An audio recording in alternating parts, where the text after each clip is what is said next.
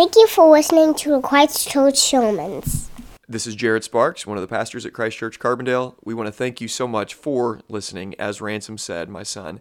And we ultimately hope that these are God-honoring, and because they are God-honoring, we hope that they are also edifying and encouraging and challenging to you in the best sort of way. Thanks so much for listening. I'm going to continue in the book of Ecclesiastes today. We are in chapter 11, if you want to go ahead and turn there. And we are almost through the entire book. We only have one message left after this. Should be next week. But throughout these last few chapters, we've been listening to the preacher who is Solomon. He's been giving us a picture of what life is like under the sun, a picture of what reality is like under the sun. And so when we say under the sun, we mean just this earthly world that we live in, the world that we are left to live with. We live in a fallen world. Sin has come into our world and has corrupted every part, every existence of this world.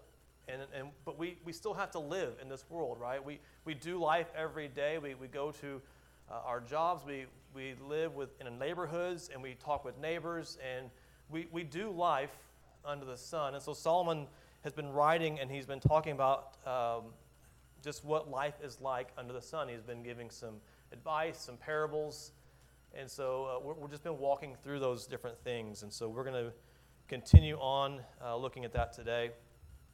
And today we're going to be looking more about how we should approach the many unknowns in our life. And there's a lot of unknowns that we have in lives, and so Solomon's going to be talking to just some of those things in a couple specific areas, namely wealth, what to do with your money, and then also the whole part about aging and death and the unknowns that exist within there. And so would you go ahead and turn with me?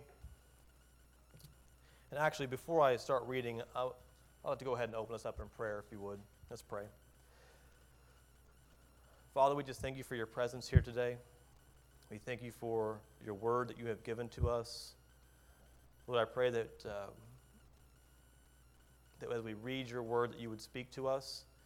Lord, each and every one of us are in here in different stages, different aspects of our lives. Some of us, there could be some people here today that are hurting. There's things in their lives that have not went the way they've wanted, and they're hurting.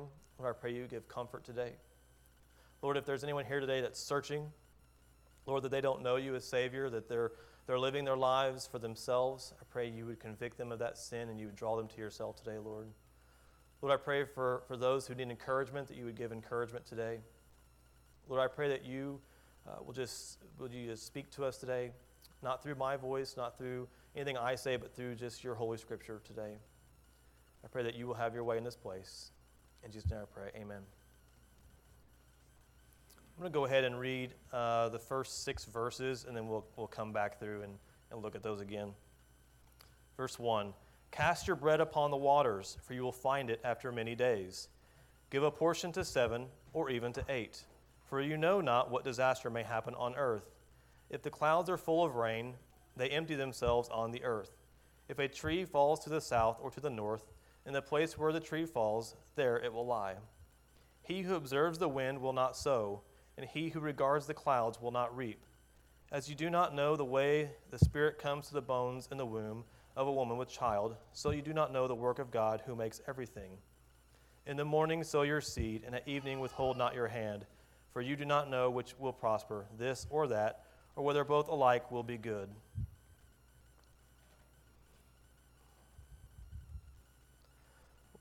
Well, as we approach these proverbs, we have to kind of understand that sometimes they're proverbs. They're written a little different, and so we kind of have to do some kind of work to understand them a little bit. And so that's what I've had to wrestle with this week, and so that's what we're going to do today. This very first verse is one that just caused me some grief this week. As I read it, obviously I don't think it's actually talking about throwing actual bread in water. I don't think that's what it's actually talking about. And so, I've searched out some commentaries, and commentaries are usually helpful in helping do interpretive work of what is the scriptures, what are they really fleshing out here. So I read some commentaries, and well, they didn't agree on what these verses were talking about. One of them literally just said that there's no modern English equivalent to this verse. That was very helpful as I read that. But it came down to the fact that there's really two kind of interpretations on this verse. One of them is a little more traditional. One of them, if you go to read a lot of the church fathers, if you read a lot of our guys in church history, a lot of them kind of have settled on this first one, and that's that these first two verses are about generosity, and that when you are casting your bread upon the waters, your bread is your money, and that you should be generous in your giving. You should be giving to others. You should be a giving people, and then that you will find it would be referring to spiritual blessings, that God is going to bless you in return. Blessing could be here on earth. It could be heavenly blessings. You don't know, but you will find it. And so it's talking about giving it away. And so if you're giving it away, give a portion to 7 in the scriptures. The number 7 usually refers to an all or completion. And so if you're giving away, you're giving to 7, you're giving well. But if you're giving to 8, then you're giving abundantly. You're a generous giver. So that's usually the traditional way to do that. However, I actually don't think that's the interpretation that's going there. But if that's the one you hold to, it is of course supported with Scripture. Us being a giving people is supported in Scripture. Of course, 2 Corinthians 9:7 says, "Each one must give as he has decided in his heart, not reluctantly or under compulsion, for God loves a cheerful giver." So the idea that we as a people of God should be a giving people is a scriptural thing. It is a scriptural mandate. It is in Scripture for us to be giving. And so, of course, that interpretation has validity in that. But based upon the context of the last chapter and where we are today, I believe the other interpretation, which is also about money, which is also about our wealth, I believe it to be a more accurate interpretation for this verse. So I believe it's still talking about money. When we talk about cast your bread upon the waters, we're talking about money that you already have. And if we look back to chapter 10, I think it gives some insight on how we come to this conclusion. In chapter 10, verse 19, this is way too high or something.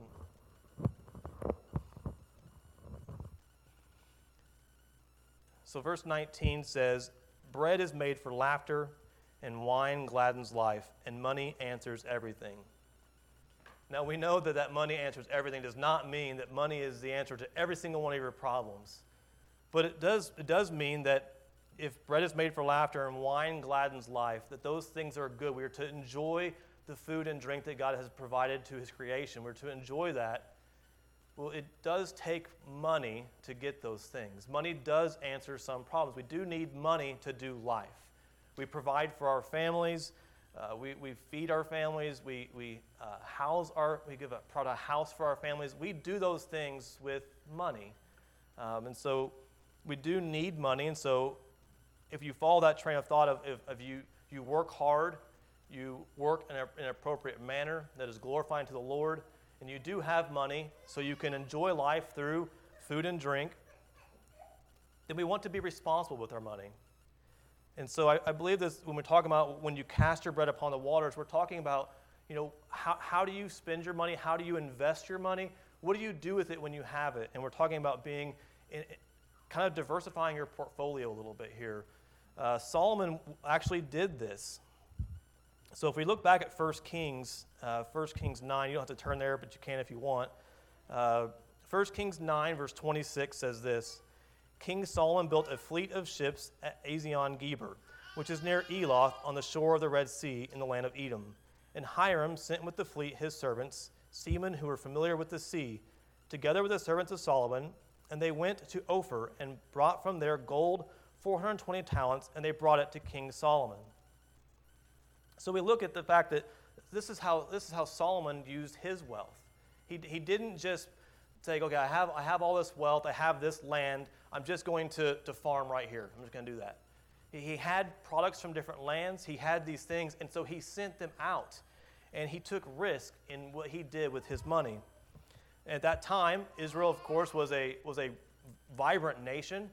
They were becoming a pretty large nation in the world, but they didn't really have a whole lot of sea trade. And so Solomon knew it would be risky to go out and do trading by sea, and so he sent out to this King Hiram. And this King Hiram, they were known for the fact that they were good traders. They were known for their trading, and so he had an alliance with them, and they sent their experienced seamen to Solomon, and through that experience, then they were able to take part in trading. And so when we see the cast your bread upon the waters, it's taking the goods that you have, and if you think about supply and demand, you may have a lot of your supply, but the demand may be low because there's a lot of it. But if you send it out on ships and trade, you may be able to take what you have that's not worth a lot to you, but it could be very valuable to other people. And so you send those things out in ships. However, you don't get an immediate return. There's a risk factor there. Obviously, it's possible for those ships not to return. So there's a risk factor. You don't know what kind of weather could happen, the experience of your sailors, anything that could happen. Something could happen when they get there, and they could not come back. So there's a risk there involved. So it's a calculated risk. It's a wise risk. There's a risk in doing this, but the reward, it could be worth it. The reward could be great. And so to take part in these risks, you want to take calculated risk, you want to take wise risk, and so that's why he got help. And then you don't get an immediate reward. It says you will find it after many days. You're not going to just get an immediate reward in trading. It takes a long time for that ship to actually, probably it takes a long time to load up, send it off, trade, and then come back. And usually it took a couple years for this trade to actually take place. But when it came back, if you look at 1 Kings, it came back with gold, 420 talents. And so it came back loaded. Whatever they sent, whatever they traded, they were able to get a very good return on their investment. And so I believe when we talk about what we're supposed to do, we're looking here about when we have our wealth, diversify it. Don't do it all in one thing. And so I think Solomon's giving some very wise counsel here on how we can approach our money. So that's how he starts it, that it's a valuable thing to take wise risk with your money. Don't just say, okay, this is the riskiest thing possible, I'm putting it all in that. Don't do that. He says very wise risk. Do your research, do your homework, and then take calculated risk and then be patient for the reward that comes with that. Then he moves on to verse 2. It says, give a portion to 7 or even to 8, for you know not what disaster may happen on earth. As we come to this verse, this phrase is probably better well known than the phrase of don't put all your eggs in one basket. If you put all your eggs in one basket and something happens to that basket, then what happens to all your eggs? Probably something not good, right? I mean, if you have all of your eggs in one basket and then you lose that basket or something destroys that basket, then you've lost all your eggs. And so when we're talking about wealth and diversifying the wealth that you have,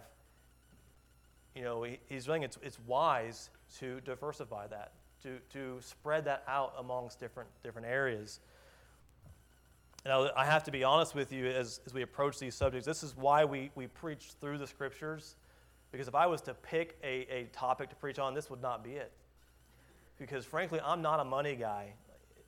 For me, I see the wisdom in here, but I'm going to take the advice of seeking out counsel. I'm going to seek out that experienced person that knows about diversification and can do these things and has that wisdom. But Solomon here is saying it is a wise thing to do with your money. Don't put all your eggs in one basket. Be smart with it. Because he says here, this is why you don't, for you do not know what disaster may happen on earth.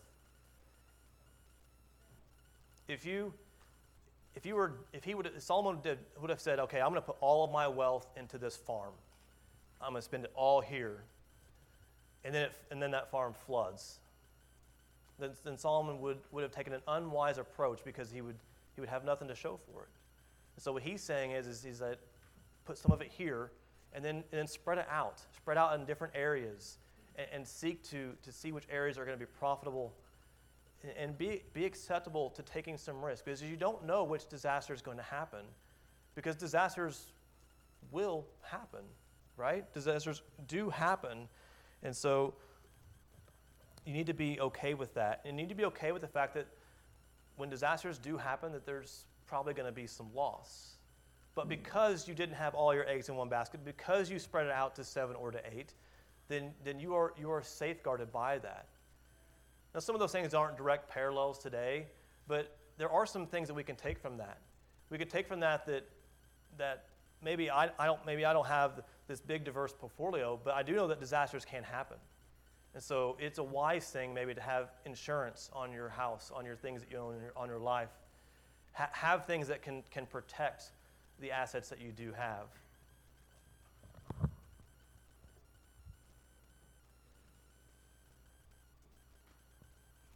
You know, what's interesting as we read this, one of the things I thought about when I first read this is that we know that what disaster may happen on earth. And when I hear that, I immediately think of natural disasters. What's interesting is we live in a culture today where everything is under attack. And I never really thought I was going to experience this in my lifetime, but natural disasters are under attack in our culture today.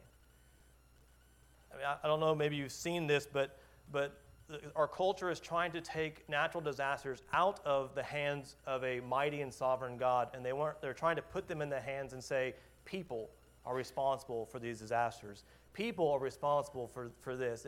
And if you change this, if you change that, then these disasters will stop. These disasters will not be as bad. But natural disasters have always happened. Solomon had lived a long time ago, 3,000 years ago, a little less than 3,000 years ago. And he had natural disasters. We see disasters all throughout the text of Scripture. And they're in the hands of a mighty God. They're in the hands of a God that is sovereign, and a God that is good, and a God that has plans, and a God that has purposes. And so we don't want to lose sight of that. We don't want to lose sight of the fact that yes, there are disasters. We want to have that in our mind of knowing that it is a reality in the fallen world that we live in. But we don't want everyone to say, okay, there are disasters, but people now can control that. People now have the ability to thwart that or to change a possibility of a disaster.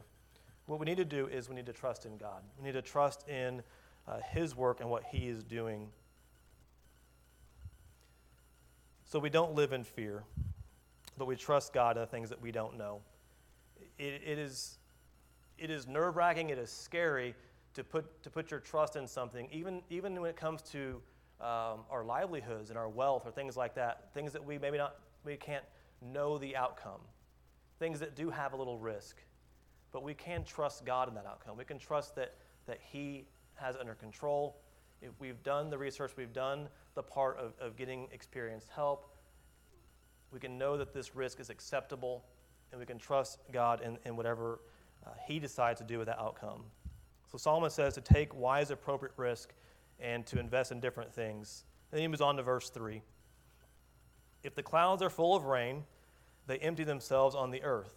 And if a tree falls to the south or to the north, in the place where the tree falls, there it will lie. Those verses mean exactly what they sound like they're saying. So, clouds are full of rain, then it rains. It's supposed to be an obvious statement because some things in this life are unavoidable. If you look out, if the weatherman says, hey, there's a 100% chance of rain today, if you walk outside and you look up and the clouds are as dark as can be, it's going to rain. When God has made our world to function in the way that He has designed it, and we can predict those things, and we can look up and say, okay, if those clouds are full of rain, then it's going to rain. Know that it is going to happen. It's unavoidable. If a tree falls to the south or to the north, if a tree falls over, it's dead, it's completely over. Roots, everything out, it's out. You can't stand it back up again. You can't take that tree and stand it back up and just expect it to be a live, vibrant, growing tree again. It is what it is. It has fallen. You can't change the fact that it has fallen. Now, I once saw a tree kind of fall over, and then it kind of did go back up, but the roots were still there, so that's not what I'm talking about. But if it all the way over, dead, you can't fix it. It's not something that can be fixed. So unavoidable things are going to happen. Things in life, sometimes you can't avoid it. Even disasters sometimes are unavoidable. And they can be setbacks. There are things that you don't want to happen. There are things that man, I really didn't want that to happen. But sometimes they're unavoidable. And so we really have different responses to that. We can either really dwell on the fact that wasn't supposed to happen, that was a terrible thing, or we can trust God in that. We can trust God in what He's doing. We can trust God in the process. We can trust God that His plans and purposes are going to prevail. But at the same time, knowing that it's unavoidable, knowing that things are just going to happen in life, that there are going to be times when things happen. There's going to be rain, there's going to be storms, there's going to be disasters. Knowing that happens, it helps you plan your ways. It helps you plan accordingly to the things that you're going to do. It also helps you make good decisions. If you're a roofer and you walk outside and the weatherman says it's going to rain, and you walk outside and it looks like rain, it would be a bad idea to go ahead and start ripping shingles off of a house. That's going to be a bad idea because the clouds are going to be full, they're going to rain, and it's going to ruin your job site. It's going to ruin the work that you've done. And so this allows us to make wise decisions, knowing that some of these things are avoidable, and then we can correct our course. Maybe we don't do an outside project that day. We work on the inside of the house, or we do a job where you can get wet. There are decisions we can make where we can accept what's going to happen, and we can move on from there. We don't have to dwell on the unavoidable things in life. We don't have to dwell on these setbacks in life and say, well, if that never would have happened, then that would be this. Well, if this thing wouldn't have happened, then whatever. We are able to kind of move past them.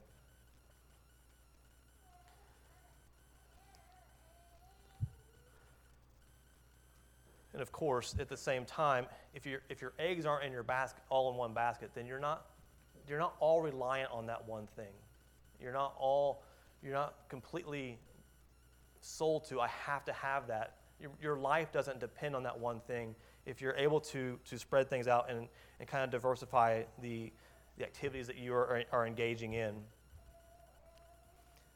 Now in verse 4 he says, "He who observes the wind will not sow, and he who regards the clouds will not reap."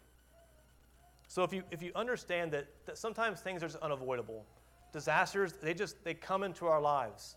I mean, we live in a world where right now we've had hurricanes, we've had tornadoes, we've had forest fires. Disasters happen. We know those things are coming. We know those things can be terrible for the people that are impacted by it.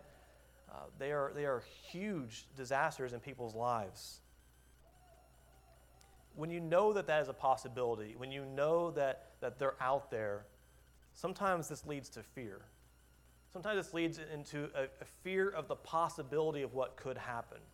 And when you have the fear of the possibility of what could happen, sometimes it kind of freezes you. Sometimes it leads to inactivity. If you're scared it's going to rain, you'll never go outside. Sometimes if you're scared of the storm that could happen in your life, that you'll just stay frozen. You won't ever act on the things that you're supposed to act on. When I was in school, I attempted to play basketball. And in 8th grade, I was on the team, and I wasn't like a starter or anything. I was like 8th man or something like that. I don't even know. I don't think that's actually a thing to call that, but I'm calling it that because it sounded better. And our team was pretty good. We got 3rd in state that year in junior high. And then, so we're going to high school. And I'm like, okay, I'm gonna try out for the team. Went to the basketball camp that year, and I got some award for shooting free throws. And I'm like, okay, well, that's decent. But I had this issue.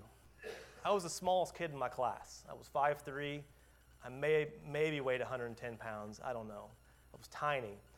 And so we go to these camps, and then we had a Catholic school in town. Well, they went to state that same year, so those kids were coming into high school. We had 2 kids transfer from El Dorado because they were terrible, but they came to DuQuoin. Sorry, Amber. Actually, they went to state that year too. But so I had this knowledge of the fact that, okay, these kids from Sacred Heart were coming in, these kids from El Dorado were coming in. We already had our own team, and I began to kind of calculate in my head what could happen here. I was like eighth man, whatever you want to call that. What that means is there was only 2 people on the bench after me. That's what that means. But so I was thinking, okay, now surely some people on their starting 5 were better than me, right? So I'm kind of calculating in my head of what could happen here. And then I went to a basketball camp during the summer, and I was there shooting around, and for some reason I was down the other end of the court playing with Nick Hill. I don't know if you know Nick. He's the SIU football coach now. He's 2 years younger than me. He's bigger than me, but he's 2 years younger than me, and we're down there playing, and the coach says, "Come on over, guys." And he's like, and at the end of practice, he says, "Okay, now next practice, I want just the freshmen here." And he's looking right at me. I am a freshman, but I'm so small, he doesn't think I'm a freshman. And so I'm putting all this together, and I'm weighing it in my head of like, should I try out for this team? I've never not made it before, and so the fear of getting cut from this basketball team caused me to not try out. And I was so terrified of the coach saying, "You didn't make the team," that I didn't even try out. I didn't attend the tryouts. Coaches came up to me afterwards, like, "Hey, how come you didn't try out? You know, you won an award at camp." And I'm like, I don't want to play. I don't want to play anymore. I don't want to play. I don't like basketball anymore. All of that was a lie. The truth was I was so scared of the possibility that I was frozen. That fear led to complete inactivity. And so I never went out for basketball again. And I did finally grow, as you can tell. That part took forever. But that fear in my heart, that fear of the unknown, that fear of what could possibly happen, caused me to just stay still.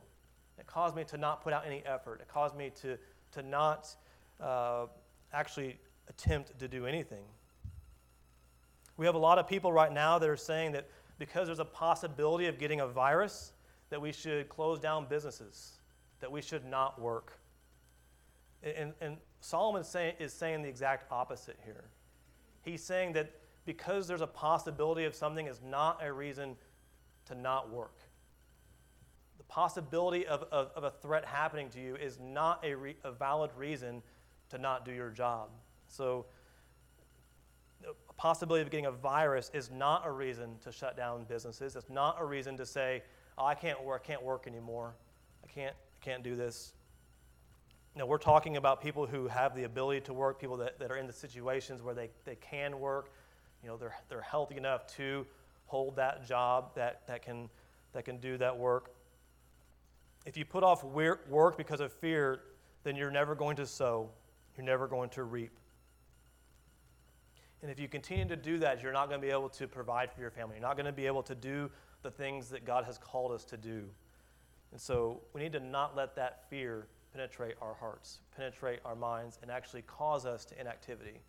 We want to be people who understand the possibility of danger, understand the possibility of setbacks, understand the possibility of disasters, but understand those possibilities and then step forward towards that work that they're called to.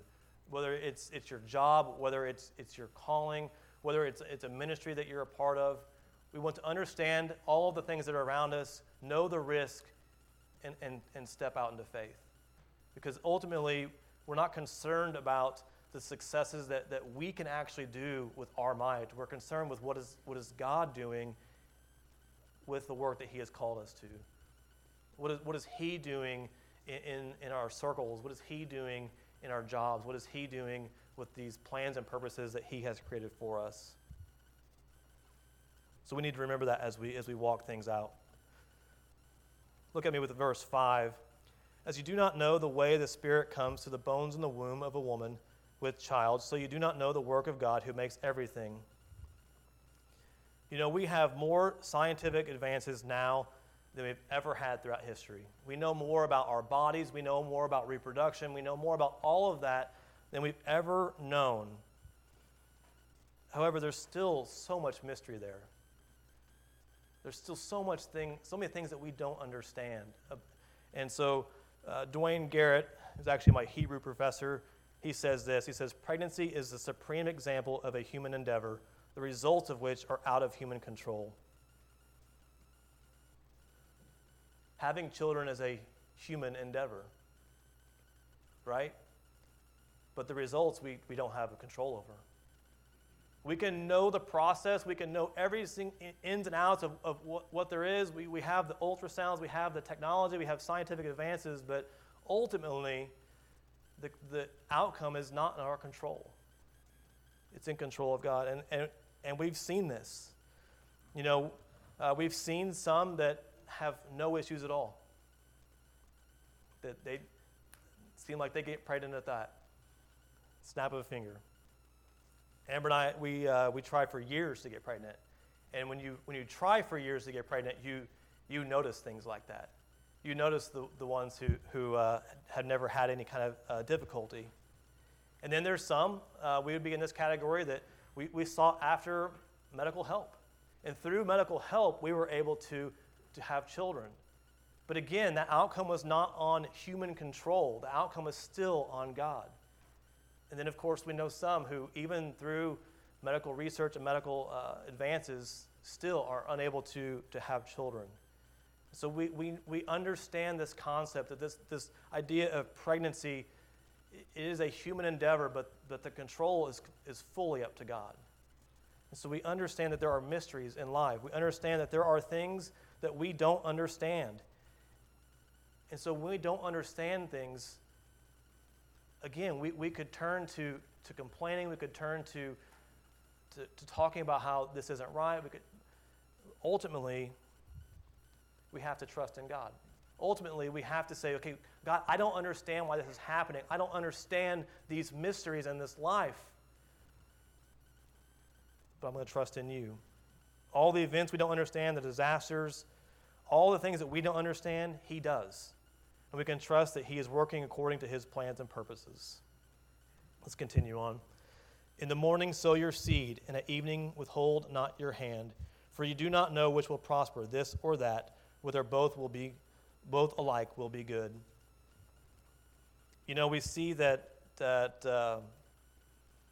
throughout all these risks, throughout all these things where we have our lives in so many different places, Solomon here is advising us to be persistent in our work.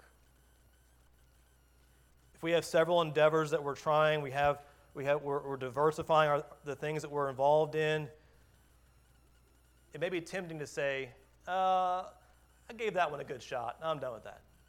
I gave that one a good week. It's out. So what he's saying here is we got to be persistent. When we're spreading out our endeavors, when we're spreading out, and when we are diversifying, we have to give each one of those its due diligence. We have to work in those, give it the work as required, and give it the time that's required. We need to be patient in those things. I think back to Solomon's trade. I'm sure 2 years into that cargo ship being gone, many people thought, that ship is not coming back. It is gone. Pirates got it or something. I don't know if there was pirates then, but it's gone. Never done a theology of pirates, so I probably should do that sometime. But it's not coming back. But persistence, the ship did return. The ship did come back with cargo that had a greater reward than what they sent out on. The reward was great. When we think about these risks in life, all parts of our lives have risks. All parts of our lives. There's risk in life. There's risk in ministry, the things that God's called us to. There's risk in using our spiritual gifts for the Lord. There's risk in giving our testimony to other people. There's risk in sharing our faith to non-believers. There's risk in giving our finances to the church and to ministries. There's risk in being involved in a small group. There's risk in opening up to someone who you don't know very well in discipleship and saying, I'm an open book to you. I'm going to share my struggles with you. There's risk in that. And our hearts normally, our natural hearts say, we need to play it safe. We need to play it safe. We need to not take those risks. But Scripture is saying that we should take wise risk. And we should take wise risk in order to glorify God. that to glorify God, we should be able to put ourselves out there. We should put ourselves in risky situations that may seem risky to us because there's so many unknowns out there. There's so many unknowns in our lives. But we can trust in God. We can trust in God with the things that He's given us. We can trust in God with the situations He's put us in. And we can live our lives in the best way possible to glorify Him. So I think for all of us, that's going to look differently. I mean, all of us, maybe it is, we hear this and we think, okay, I need to be more practical with my money, with our wealth. I need to actually diversify some things. I need to not put it all in one basket. Or maybe you've been living in a situation where you don't have any safeguards for disasters in your life. Maybe you need to seek out and get insurance on some things in your lives. Maybe you've been living in a spot where you've not wanted to put yourself out there, and so maybe you need to join a small group. You need to come alongside other believers and be able to share your life with them so they can share their life with you, the encouragement that they can give to you. So many things where God is calling us to take appropriate risk. We need to step out into faith and do that. Let's continue on to the next part. Read with me in verse 7. Light is sweet, and it is pleasant for the eyes to see the sun. So if a person lives many years, let him rejoice in them all, but let him remember that all the days of darkness will be many. All that comes is vanity. Rejoice, O young man, in your youth, and let your heart cheer you in the days of your youth. Walk in the ways of your heart, in the sight of your eyes. But know that for all these things God will bring you into judgment. Remove vexation from your heart, and put away pain from your body, for youth and the dawn of life are vanity. As we kind of enter this next section here, Solomon kind of transitions away from handling our wealth, handling our time, and he moves into a section where he talks about aging and youth and the reality of aging and, of course, the reality of death. And as we see these pictures and he uses these proverbs, we see that when he talks about light, he's talking about life, the blessing of life that we had. And when he talks about darkness, he's talking about death. So if a person has many years, let him rejoice in that. That was verse 9 or verse 8 there. So he starts off this section by saying that being alive is a good thing. Light is sweet. Life is sweet. Life is abundant. Life is pleasant for the eyes to see the sun. So if you're alive today, it's a good thing. And last time I checked, that's everybody sitting out here right now. I don't know why, but when I read that this week, I needed that reminder. Because when I look back at my week or weeks before, there's things that went wrong in my week. There's things that happened in ways I didn't want it to happen. I watched that terrible debate this week. I mean, there's been problems at work every now and then. There's problems in family. There's problems in our country. And all of that is weighty. All of that just kind of seems to bear down on us at times. And I needed that reminder that life is sweet. Life is a good thing. And I think it'd be useful here to pause and say, this is why we fight for the unborn. The scriptures are clear about life. Life begins in the womb, and that life is worth fighting for. In our world today, their lives, the lives of the unborn, just don't seem to matter. And the scripture is saying they do. The life that has been breathed into them by God is being snuffed out. It's being taken away. Their life that is a sweet life, their life that is pleasing to the eyes, it's just being snuffed out. And they don't have the ability to fight for themselves. Their voices can't be heard. And so we need to take that fight up for them. And this is why pro-life is not a political stance.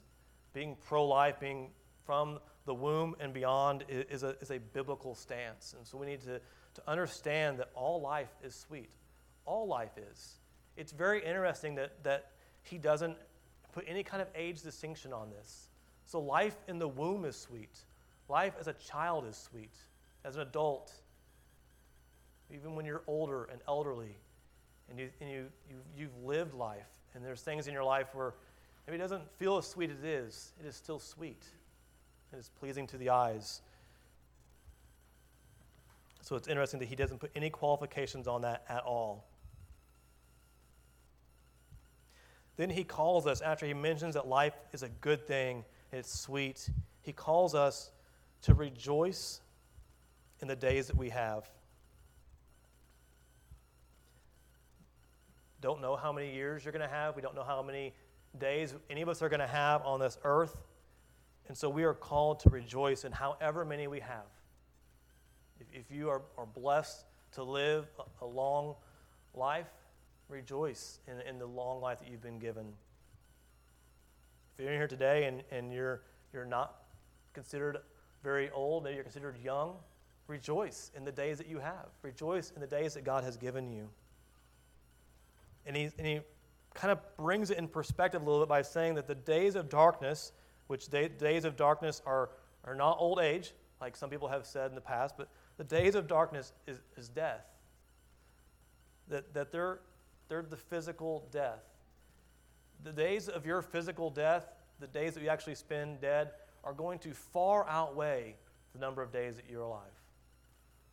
It doesn't matter how old you get to live in this life, the days that you're dead are going to vastly outweigh that. And so he wants to put that in perspective. He wants to put that in perspective to look, no matter how long you think you've been alive, your life is short. We only have so many years on this earth. We only have so many years to do the things that God has called us to do. We only have so many years to rejoice in the things that God has given us. I've noticed that when you're younger, you have a hard time kind of understanding that life is short. I remember when I was younger, I really was struggling with some things in my life, and I was really torn between the idea of following Jesus, which to me at this time, when I was kind of stuck in a legalism track, it didn't seem fun to me. It seemed like I had to obey all these rules. And I was torn between that because I kind of wanted heaven. I kind of wanted the end game on that one. But then I was torn between what looked like fun. And I knew people that were partying and doing things that I knew as a Christian I couldn't do. And I knew that looked fun to me. It looked enjoyable to me. And so I was torn between this. And there was times in my life where I thought, I've got a long time to live. And so why can't I maybe do these things now? And then after I'm older and I can't be as wild as I could, why can't I do all that fun stuff then? And then after I've done all that fun stuff, then I'll turn to Christ. Then I will choose Christ because I will think about that testimony I'll have. I mean, I've really played this up in my head. I mean, I'll have a good testimony of coming from that to this, and I was so lost in that. Because we're not guaranteed our days. And what I thought was enjoyment was not enjoyment. Joy only comes from the Lord. And I didn't understand that, but I thought I had all this time. I thought that what was out there as being old Adam, which is I'm getting closer to now, well, it's out there. I'm a long way from that. So Solomon says that our lives are short, and that everything that happens here on earth, it's all vanity. So it means everything that happens in our lives is fleeting. The reality is all the successes that we could have, all of the failures that we have, all of the disasters that happen in our life, all those things are fleeting anyway. They're all vanity. They're all going to stop. They're all going to be forgotten once we're dead. And this reality, it can kind of sound like a big bummer, but it's meant to encourage us. It's meant to change the way we live. We want to have this reality of death being out there. We want to have this reality that we're only here for a short time, because that needs to change the way we live our lives and who we're living our lives for.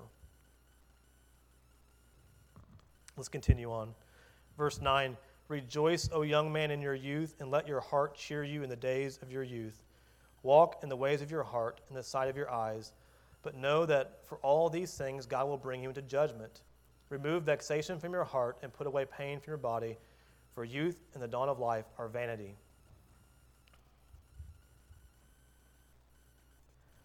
So we are called to enjoy life. Many of us think that to really enjoy life, we need to get to that next chapter of our lives. No matter what chapter you're in right now, there's probably been times in your life when you thought, well, the next chapter is when I really get to enjoy life. When you're younger, you think, man, if I just had my driver's license, then I could enjoy life. Well, then you get your driver's license and you think, okay, well, when I get to college, then I'm going to get to enjoy life. And then you're in college and you realize you were really wrong back then because you got no money, right? So then you think, okay, when I graduate college and I get a really good paying job, then I'm going to enjoy life. Then I'm going to really enjoy the things that God has given me. Then you get there. Then you're like, well, if I had a family. Then you get a family, and you think, okay, well, I'm retired. And so whatever chapter you're in, it's always tempting to say, okay, but the next chapter is where it's really going to be at. The next chapter is where I'm really going to get to enjoy the things that God has given me. And Solomon is saying, no, wherever you are right now, whatever chapter you're in, whatever stage of life you are in right now, it is a good thing that you're in that stage, and enjoy it. Enjoy your childhood. Enjoy your teen years. Enjoy your college days. Enjoy every aspect of life that God gives you, because that life is short. And so enjoy that. Don't wait on that next chapter to enjoy life. God has given us this life to enjoy it, and we should enjoy it now. Have you ever had young kids? That's what most of you have. If you've had young kids, there's been times in your life when you've been tired, right? Maybe the whole time. But I've noticed one thing about having young kids. If you've been around somebody who has young kids, at some point, if maybe you haven't done this, but I have, maybe you've said something about being tired, or you've maybe said something that was a complaint or sounded like a complaint to someone who is far removed from that chapter. You've said something, but man, I'm never going to get to sleep again, or oh, these kids are just chaos in my house 24/7. And you've said that to someone who doesn't have young kids anymore. The kids are grown and maybe out of the house. And you know, the answer I've gotten back to that comment has almost always been almost the same thing. And it's usually something along the lines of, don't wish that away. Enjoy that chapter of your life. Enjoy your kids. Enjoy every moment of that, because they're going to be gone someday. Not you guys. You guys are all staying in my house forever. Just kidding. 18, you're out.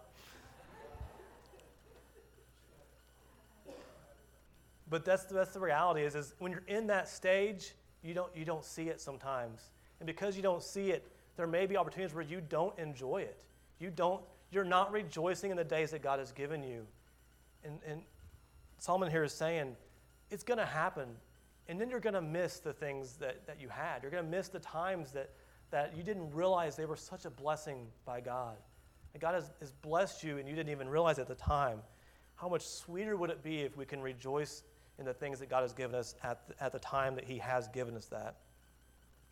Now, as he's saying here about walk in the ways of your heart and the sight of your eyes, you can take that statement and say, okay, I'm going to do everything that my heart desires.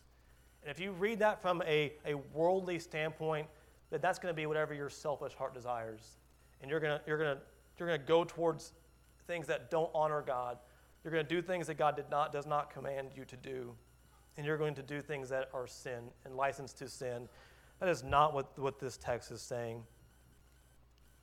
Because Solomon grounds it in the fact that all of your actions, all of the things that you do, all of the things that you walk in, they're all going to be judged by God. See, true joy in this life is living this life in obedience to God, trusting in Jesus and living our lives in obedience to God. And then he says that we can't enjoy this life unless we remove vexation from our heart, and we can't put away pain. So when it says you have to remove sorrow. You have to remove the vexation from your heart. our youth, our time as young people, it's going to fade. And we can either rejoice and enjoy the time we have, or we can stay so fixated on being younger that we don't ever get to enjoy it. You can stay so fixated on one thing that you don't ever actually get to enjoy the thing that you are in.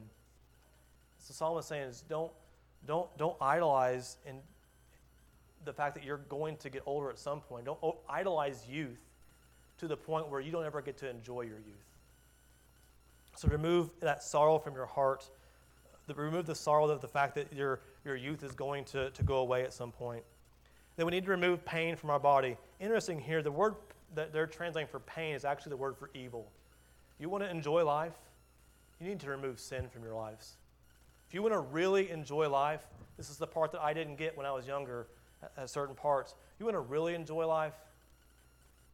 Do the things that please God. Remove sin from your life. Repent of your sins and turn to Jesus. As we think about these words from Solomon, we have an advantage. We can read these words through the lens of the entirety of Scriptures, because it'd be really tempting to read these words and think, there's a lot of good advice here. I can diversify my portfolio and be better financially without Jesus. I can live in a way that I can enjoy life at all these different stages. I can do all that without Jesus. There's a way to read this where you can say, okay, this is life under the sun. Solomon is giving wisdom to everyone. And so there's a way to read this and say, I don't need Jesus for this. I can do all this. But the reality is that's not true. You can read it that way, but that'd be foolish. Because to really do the things that your heart desires, to really do the things that are pleasing to your eyes, you need to have a heart that's been changed. The reality is that we're all sinners. We are all sinners, and so if we were to really choose the things that we want, really choose the things we want by our natural desires, we would choose ourselves. We would choose sin. We would choose the things that don't please God, but they would please us. And so we need a Savior. So if we realize we're sinners and we repent of our sins and we trust in the finished work of Christ, then we have the ability to walk in the ways of our heart and are able to trust in the sight of our eyes. When we trust in Christ and seek to live a joy-filled life through obedience to God, we do not fear the judgment of the Lord. Ezekiel 36 says, in verse 26, it says, I will give you a new heart and a new spirit, and I will put within you. And I will remove the heart of stone from your flesh and give you a heart of flesh. And I will put my spirit within you, and I will cause you to walk in my statutes and be careful to obey my rules. See, that's the heart that we need. We don't need our heart that we have naturally, a heart that chooses ourselves. We need a new heart. And the prophet Ezekiel is speaking here of the one that is to come through Christ. Ephesians 1:18 says, having the eyes of your heart enlightened, that you may know what is the hope to which has called you, what are the riches of his glorious inheritance to the saints. We need our hearts and our eyes to be changed. We need to have Christ in our lives. And the only way we can escape that judgment, when Solomon says that all the things in our lives are going to be brought under judgment, the only way we can feel good about the actions we're taking, the only way we can be safe from the sins we've committed is if we repent of our sins and trust in Jesus. And by doing so, we know that the judgment for our sins, the punishments that we all deserve, if you've placed your faith in Jesus, you know that punishment has been taken by Jesus. Jesus has taken the wrath of God for your sin and for my sin. And so we can live life in a way of knowing that we don't have to fear judgment. And we know we're accepted by God because not only did Jesus take our punishment of our sin, but he gave us his righteousness. And that truth allows us to walk in the ways of our heart and through the sight of our eyes. And it allows us to enjoy life. It allows us to do the things that God has called us to do here. It allows us to enjoy every chapter of our lives, no matter what chapter you're in, no matter how hard it seems right now, we're able to enjoy those things because we can trust in Christ. We can trust that God is working his plans and his purposes, and we know that they are good. However, if you do read it in an earthly way, just a very topical way, and you try to read this outside of God, outside of Jesus, then you may try to do some of these things on your own. You can diversify your portfolio without being a Christian. You can be thankful for having kids. You can enjoy life to some degree. There's some worldly enjoyment there. But when you live your life you walk in the ways of your heart, and your heart is not pure, your heart does not love Jesus, you've not repented of your sins, then that judgment is not going to fall to Jesus. That judgment is going to fall to you. So the reality is that if you seek to do this on your own, then you're going to face the judgment on your own too.